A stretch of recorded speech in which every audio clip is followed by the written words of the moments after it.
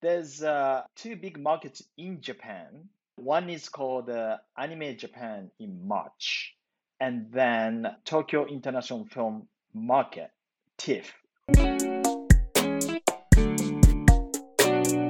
Hi, and welcome to Best in Fest. I'm Leslie Lepage, the director of the La Femme International Film Festival, and this is a podcast for people who are interested in advancing their career in television, film, and learning all the dirty little secrets that make Hollywood tick. Today, I'm super excited to have Ko Mori from 11 Arts on the podcast today. He is amazing. Originally from Japan, he's the president and CEO of 11 Arts, which distributes Japanese animation to the American market and produces films in the U.S. for a global audience. He's produced Prisoners of the Ghostland, which was a Sundance Film Festival favorite, starring Nicolas Cage and Sophia Butelli, Gift of Fire, Lords of Chaos with director Jonas Ackerlund, Man from Reno.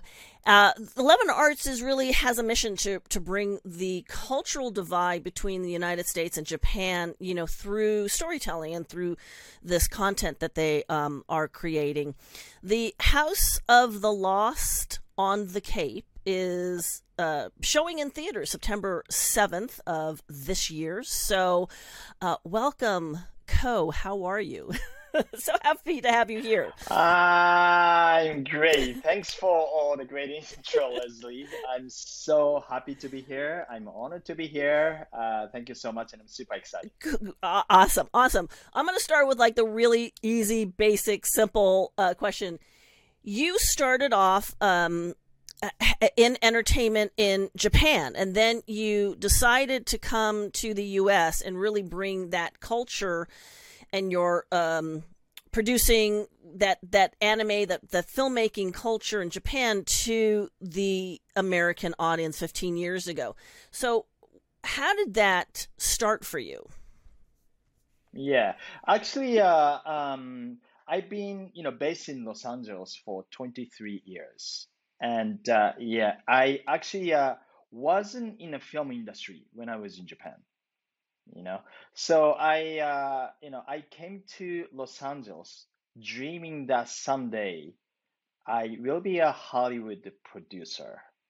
So that was the very classic, but that was in 90s, and that was the reason why that I came to LA. So I started my career in Los Angeles, actually from the scratch. So that's where I started. Yeah. And you gravitated to and towards anime. How did that start for you, that passion? Because I got my degree from CalArts, huge animation arts, fine arts college. So I've loved anime, for a very long time. But how did you get bitten? Yeah. So, growing up in Japan, Japanese anime, of course, in Japan, it's all over the places. Like I literally grew up on it. Like when I come back from school, and then turn on TV, there's always anime going on TV. It's like it's just it's been always that it's a part of a culture. So you already have that in yourself. you know and you know when you think about coming to Los Angeles or the States is all about Hollywood, right?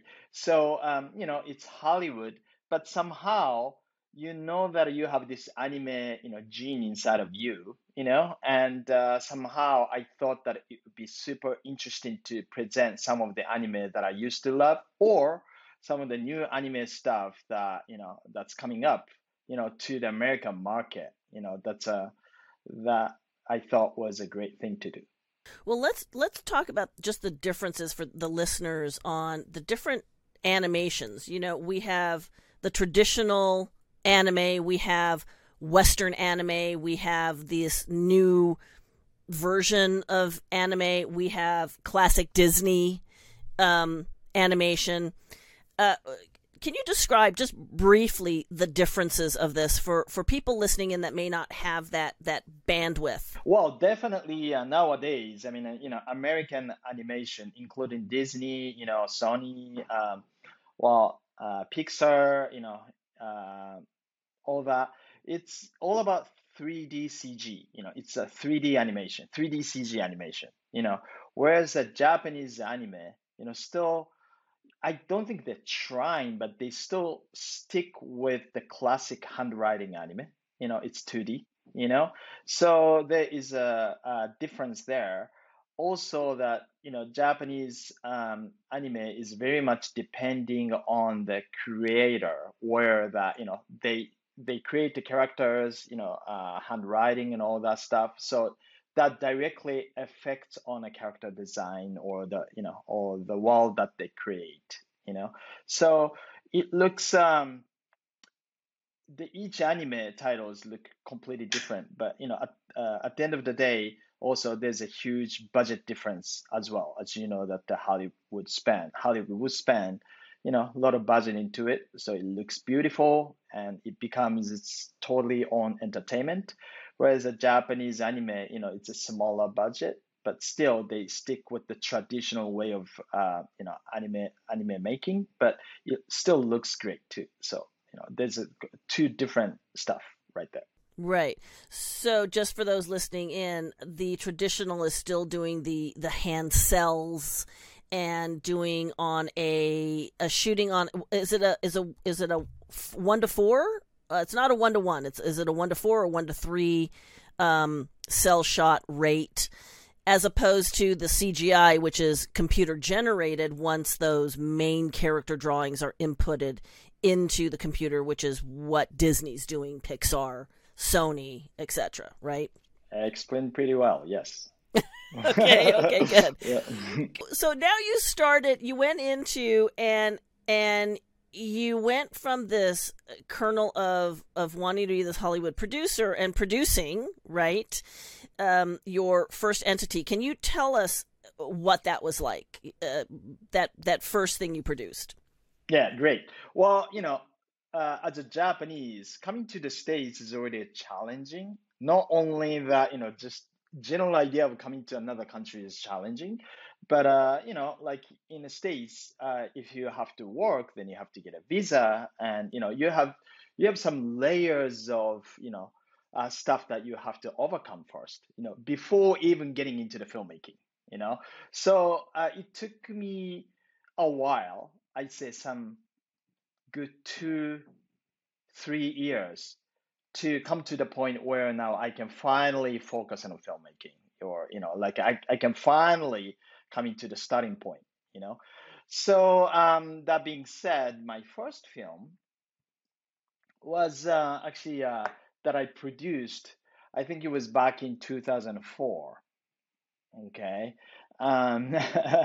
It was a horror film, okay, that I produced because there was a great um, there was another Japanese director that came from Japan, who just got the green card back then, and then wanted to start another career in Hollywood.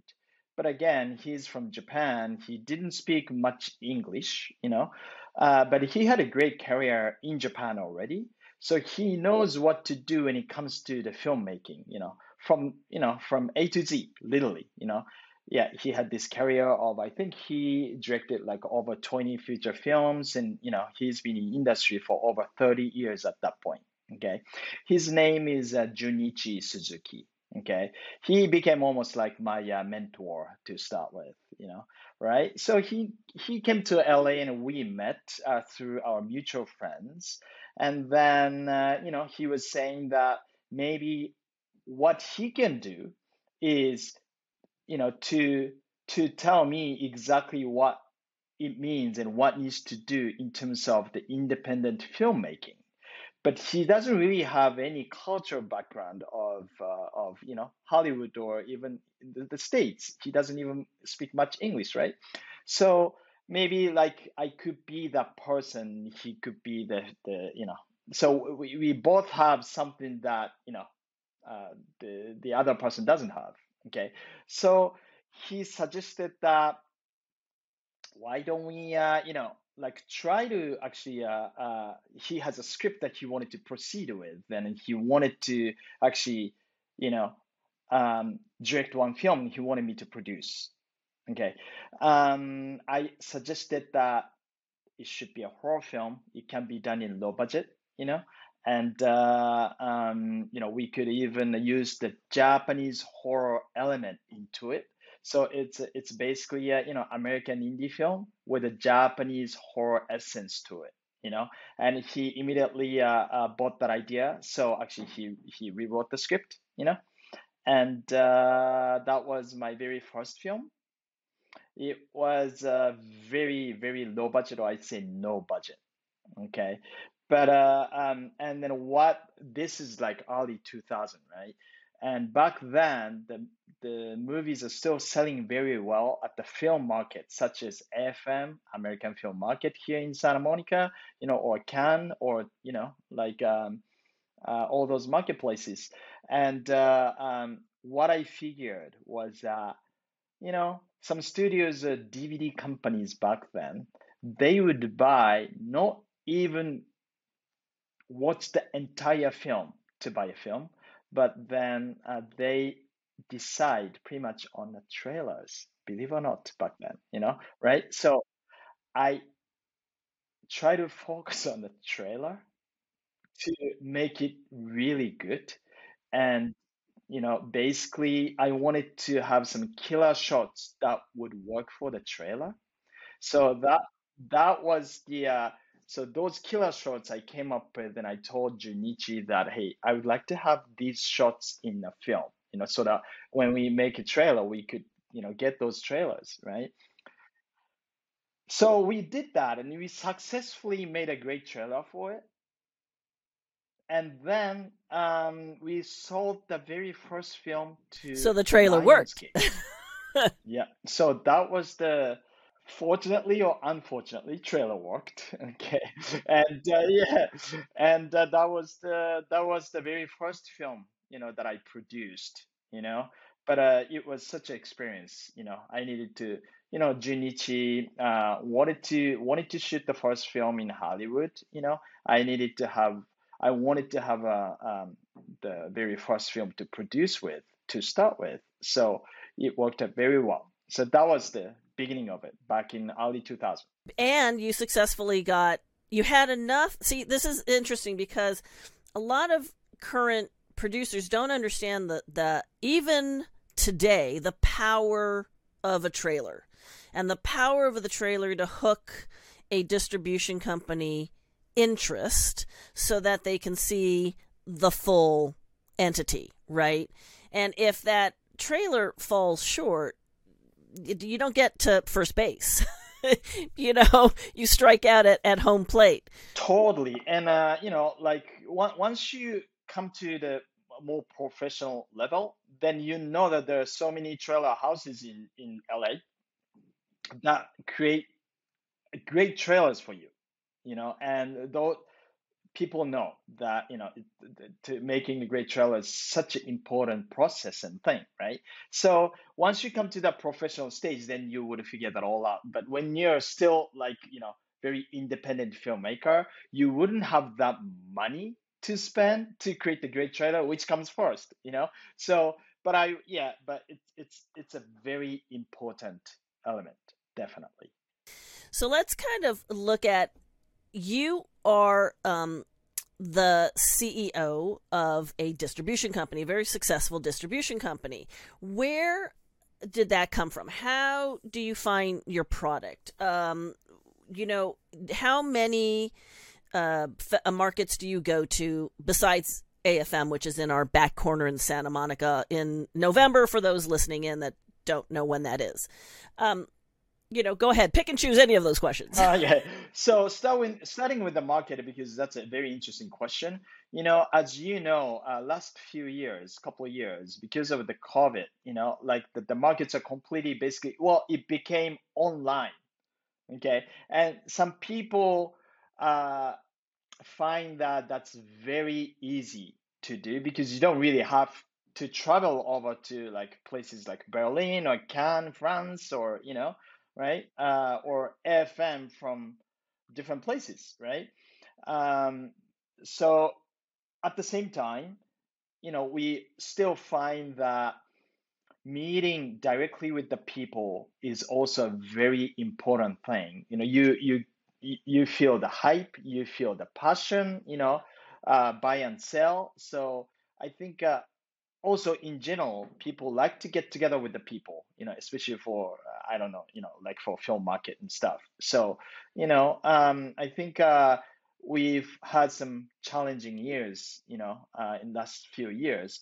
But I'd say before the COVID, I used to go to Berlin in February, Hong Kong in March, called the Hong Kong Film Art, and Cannes Market in May, and then Toronto TIFF, in September, and Korea, well, Busan Film Festival in Korea in October, and sometimes in October again in Tokyo called TIFF, and FM in November.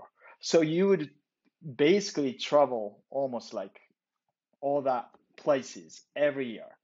It becomes the cycle. But again, after the COVID, I mean, I think the May in Cannes, last May in Cannes, that was pretty much considered as the first market for finally buyers and sellers, come together, yeah, in person, yeah. So we'll see how that's gonna go, from now on. Yeah, it's interesting because you have the pre-COVID and the post-COVID, and things have altered drastically. And I think you correct me if I'm wrong, because I also I act sometimes as a producer's rep when we find a festival in a film in our festival that we really like, that we want to sell, right? Um, During those COVID years where the markets were online, what I found is that it was more difficult to really make that one-on-one contact with distributors, because you had these open little pods that you could join and talk, but that touchstone of being in front of the face of a human being really decreased the amount of sales. Do you feel that because of that, the on-ground markets are really going to come back in force once we, start clearing out this second cycle of COVID? Yeah, I think it's not going to be exactly the same as before COVID. It's going to be the hybrid, right? Like the mixture of sometimes online, sometimes in person, right? But definitely, I believe that people are willing to come out to see, buyers, sellers, friends, to markets. So I'd say people are ready to come back. I think they are too. I think they're really wanting to come back into those physical markets. So, where do you get your product as you travel and sell the product that you have at the markets? Where do you really discover, look, gravitate to find the product that you end up picking up to distribute? I see. So to distribute, that's for North American market that I focus on. And then I also focus on Japanese anime too, right? So that becomes a different marketplaces where like the big markets like Cannes, the all the anime producers or sellers for anime, Japanese anime, they still would come to those, to maybe Cannes, but they wouldn't come to FM. They wouldn't come to Toronto, Instead, there's two big markets in Japan. One is called Anime Japan in March, and then Tokyo International Film Market, TIFF, in another TIFF, TIFF in yeah, exactly, in October. Okay, so those there would be a lot of sellers for Japanese anime, so we'd rather come to those places for anime for us to pick up. Okay. But then at the same time, we know all the sellers already. So they would send us whenever they have a new products, they would send us ahead of time. So we could already start discussing prior to those markets, one way or another, or we can always close a deal at any point, over the emails or even a Zoom or, so it's, yeah, that's the way it goes for anime for us to pick up. When you're selling, because you're selling to buyers globally, not just in Japan, are you finding that they are open to the Western anime style as well, or they really want the Japanese traditional? Because there's a lot of um, Japanese product that is being created in the U.S. I shouldn't say a lot, but there is some that really use that Western anime style. How do you feel the selling components for either one works better or worse? Yeah, well, before that, I actually forgot to mention, but I should mention, that there's another big market that everyone gets together is in July in Los Angeles called the Anime Expo. Okay, yeah, exactly. So Anime Expo is where all the anime fans get together, right? So like a lot of fans and cosplay and really fun, but also at the same time, it has become a marketplace for professional people as well in last, I'd say, especially last 5 years, or like 7, 8 years, right? Where all the sellers from Japan come to the show, also all the buyers or the distributors in US, they come from all over the places, get together in LA. So that has become very, very important market. I say probably the most important market nowadays. Interesting. Even more so than the two that are in Japan. Yeah, because the point is that in Japan, I would come, but not that all the buyers would come to Japan from the States or, right? But then somehow in LA, everyone from Japan, everyone from the States, they all get together. So I get to see all the friends, from here too, from LA, from Texas, from New York, from San Francisco. I get together with them as well as all the friends from Japan. So it's a very different market, but I love it and very important. So let's circle back to kind of the differences between the two animation styles. Yeah, so that's a good question. Also it's a marketing as well. Okay, if you want to call this Japanese anime, that's one way. If you want to call this not quite a Japanese anime, it's more for family, that's another way to go. So it could be depending on that too.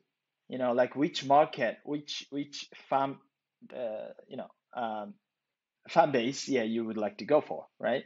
But it's true that when it comes to the Japanese anime, there are some specific fans that would love the Japanese anime, that don't necessarily work for outside of Japanese anime, you know, right? So depends on also the style and story of anime, you know, like if it's more the universal theme, or it's in more that the world is like you know fantasy, or doesn't really give you the specific idea of Japan school or schoolgirls, or all those, then those would work for the wider audience in the States, but opposite, if you are producing something similar to Japanese anime in the States,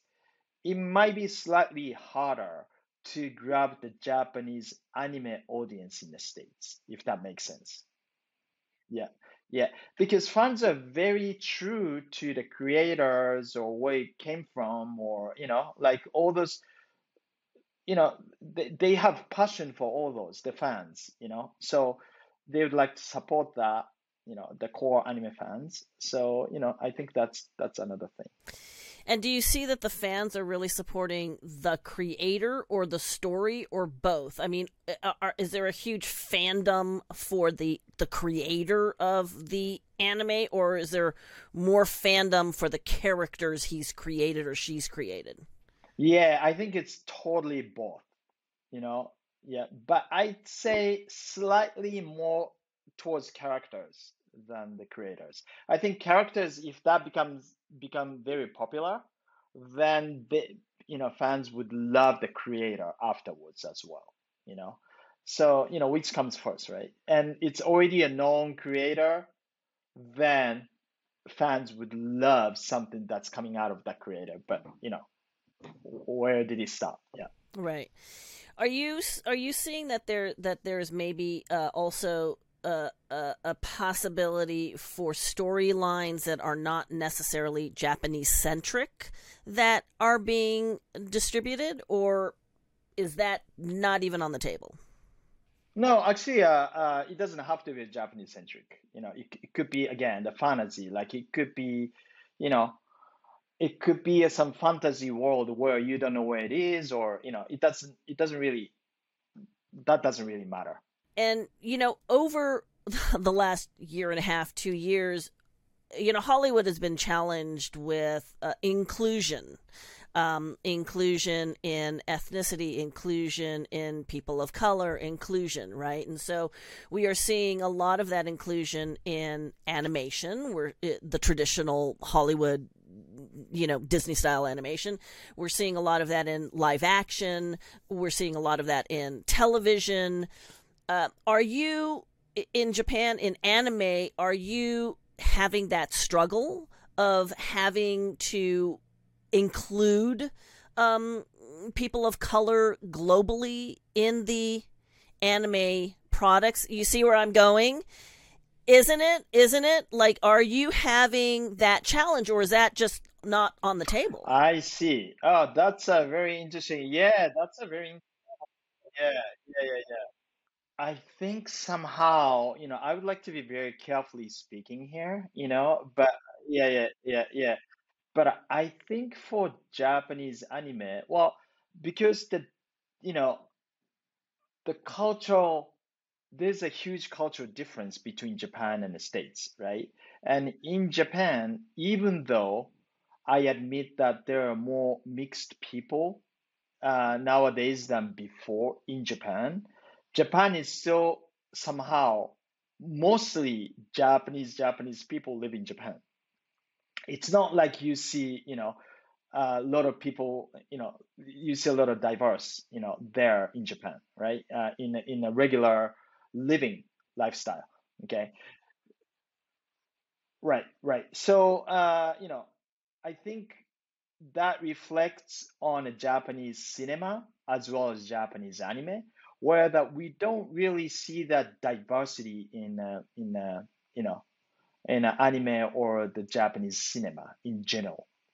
You know. So that said, I think in Japan they have a different perspective and idea for diversity. I'd say different approach, right? So in the States, it's more direct, but in Japan, they know what it is, but they don't really reflect a lot to the movies or the contents that they create because that's not necessarily what they see in general in their life, in Japan, if that makes sense. It's interesting because currently we're Hollywood's dealing with inclusion, a lot of focus on inclusion, and that's spreading out to other countries globally. So it's a great answer that you gave. Now your company also has a component for producing content. How open are you to independents coming to you with interesting projects? Where do you create in-house? Or do you look for potential products that are created by independents, brought to you by their representation? How does that work for you at the studios? I would be more interested in, producing from the early stage, you know. So I am potentially looking for new scripts and new ideas and new creators all the time.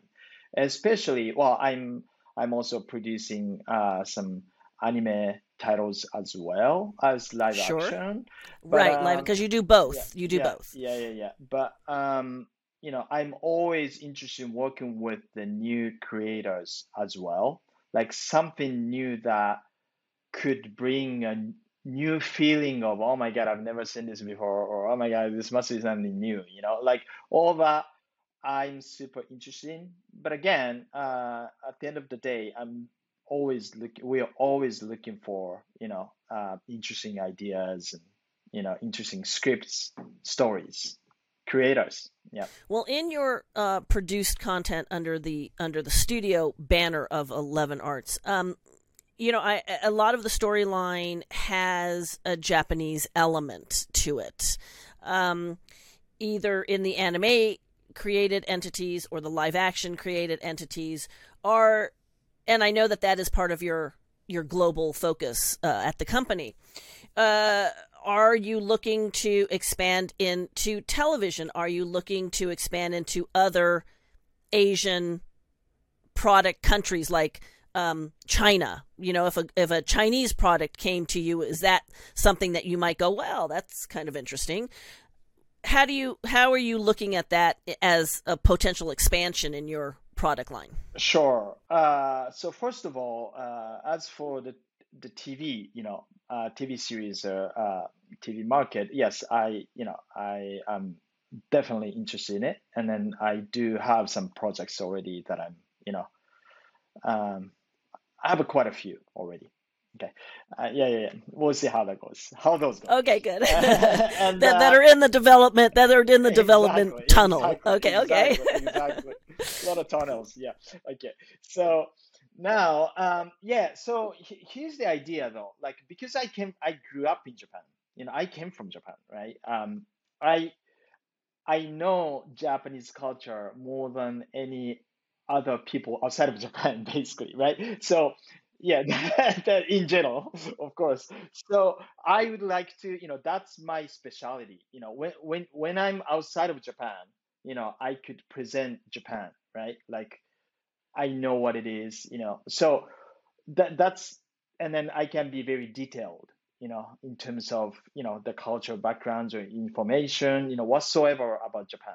So that's something I can contribute to the story, to the production, all that, right? So, and also my passion is to somehow tell the story one way or another related to Japan, you know, right? Because that's where I came from again, right? So um, I believe that's where my passion is. Also, that's my role is, you know. If I try to, let's say, if I try to make a film about the American high school, love story, then I've never been there before, right? So I wouldn't really convey all that detailed, vibe or the feelings or all that, you know I don't think I'm the best person for that, right? So so that's what I'm saying.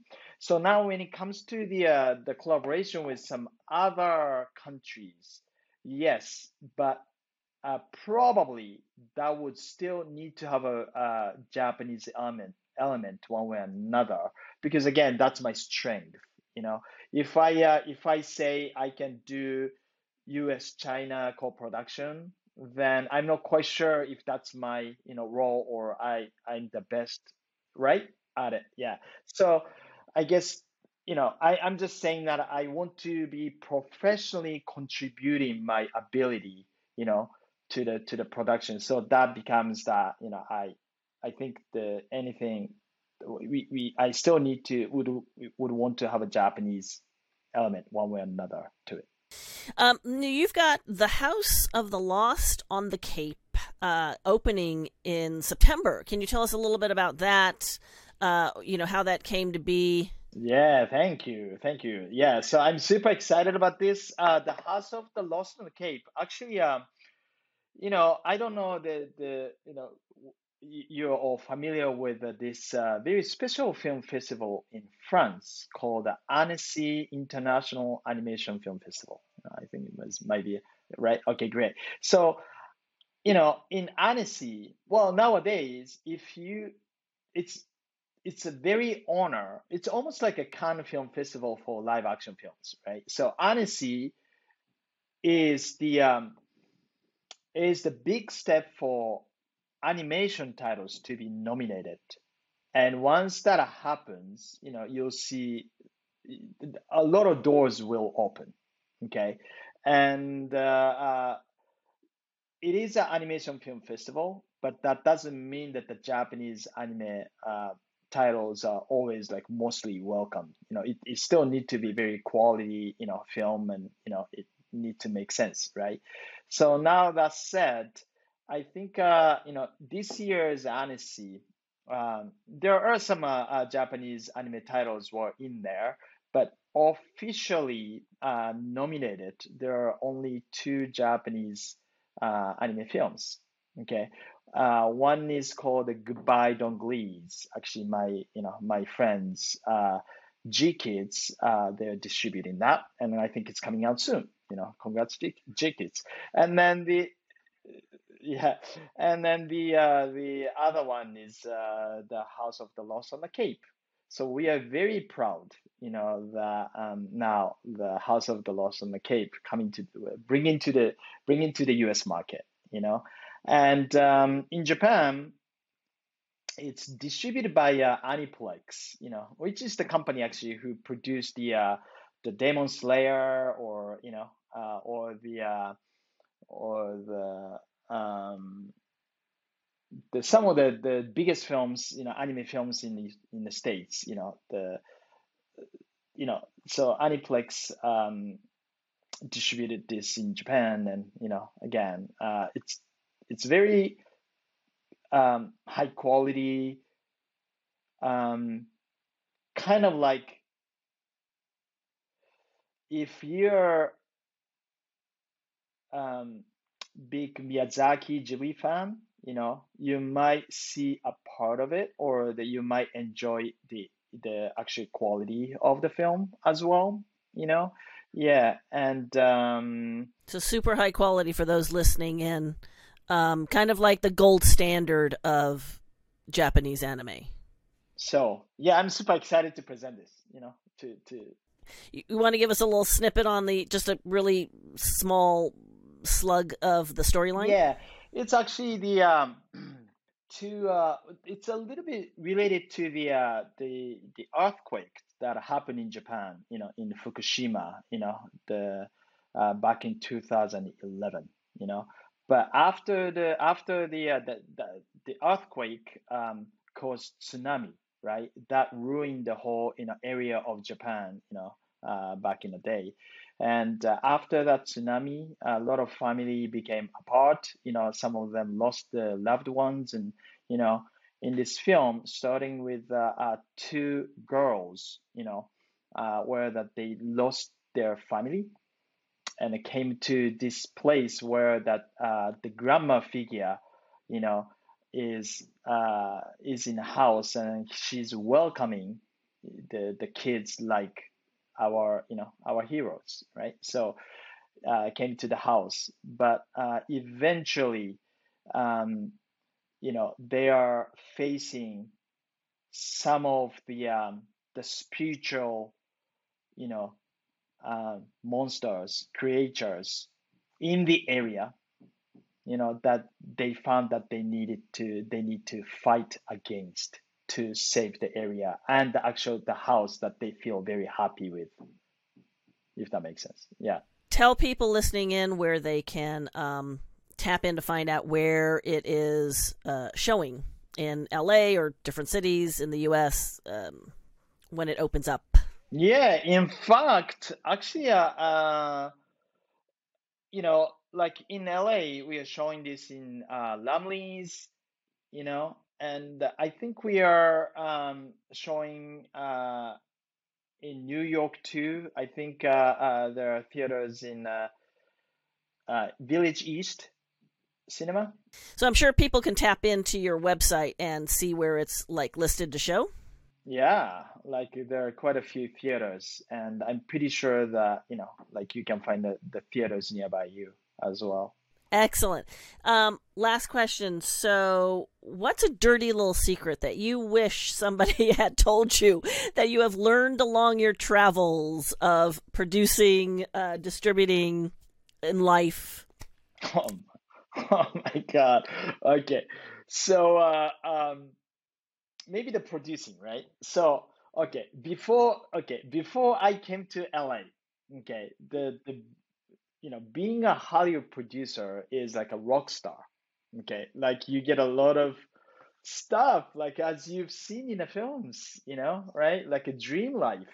Okay, but the reality is actually it's not that easy. It's the producing is probably the toughest, especially when it comes to the independent filmmaking. You know, toughest job that I've ever found, and you will still have to enjoy that hard process of filmmaking. At the end of the day, you see a little rewards. So, I encourage that if you're in a filmmaking, keep going, don't give up, like try to enjoy every single obstacles, which might be a lot, in fact, but, yeah, try to enjoy all that process. And at the end, I'm pretty sure you'll find it really, the big reward and joy.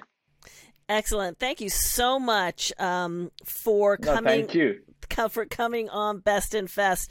You've been listening to Ko Mori. Let me say that again. You've been listening to Ko Mori, who was our guest and the CEO of 11 Arts. Thank you again for coming on Best in Fest. If you want to see the video component of this, please tap into the YouTube channel for La Femme International Film Festival, and you can see the video component of that. We are on all the podcast platforms, so make sure you rate us, rank us, like us, and pass us on to your friends. And don't forget to DM us if you have any questions. Thank you again, Ko, for joining us on Best in Fest.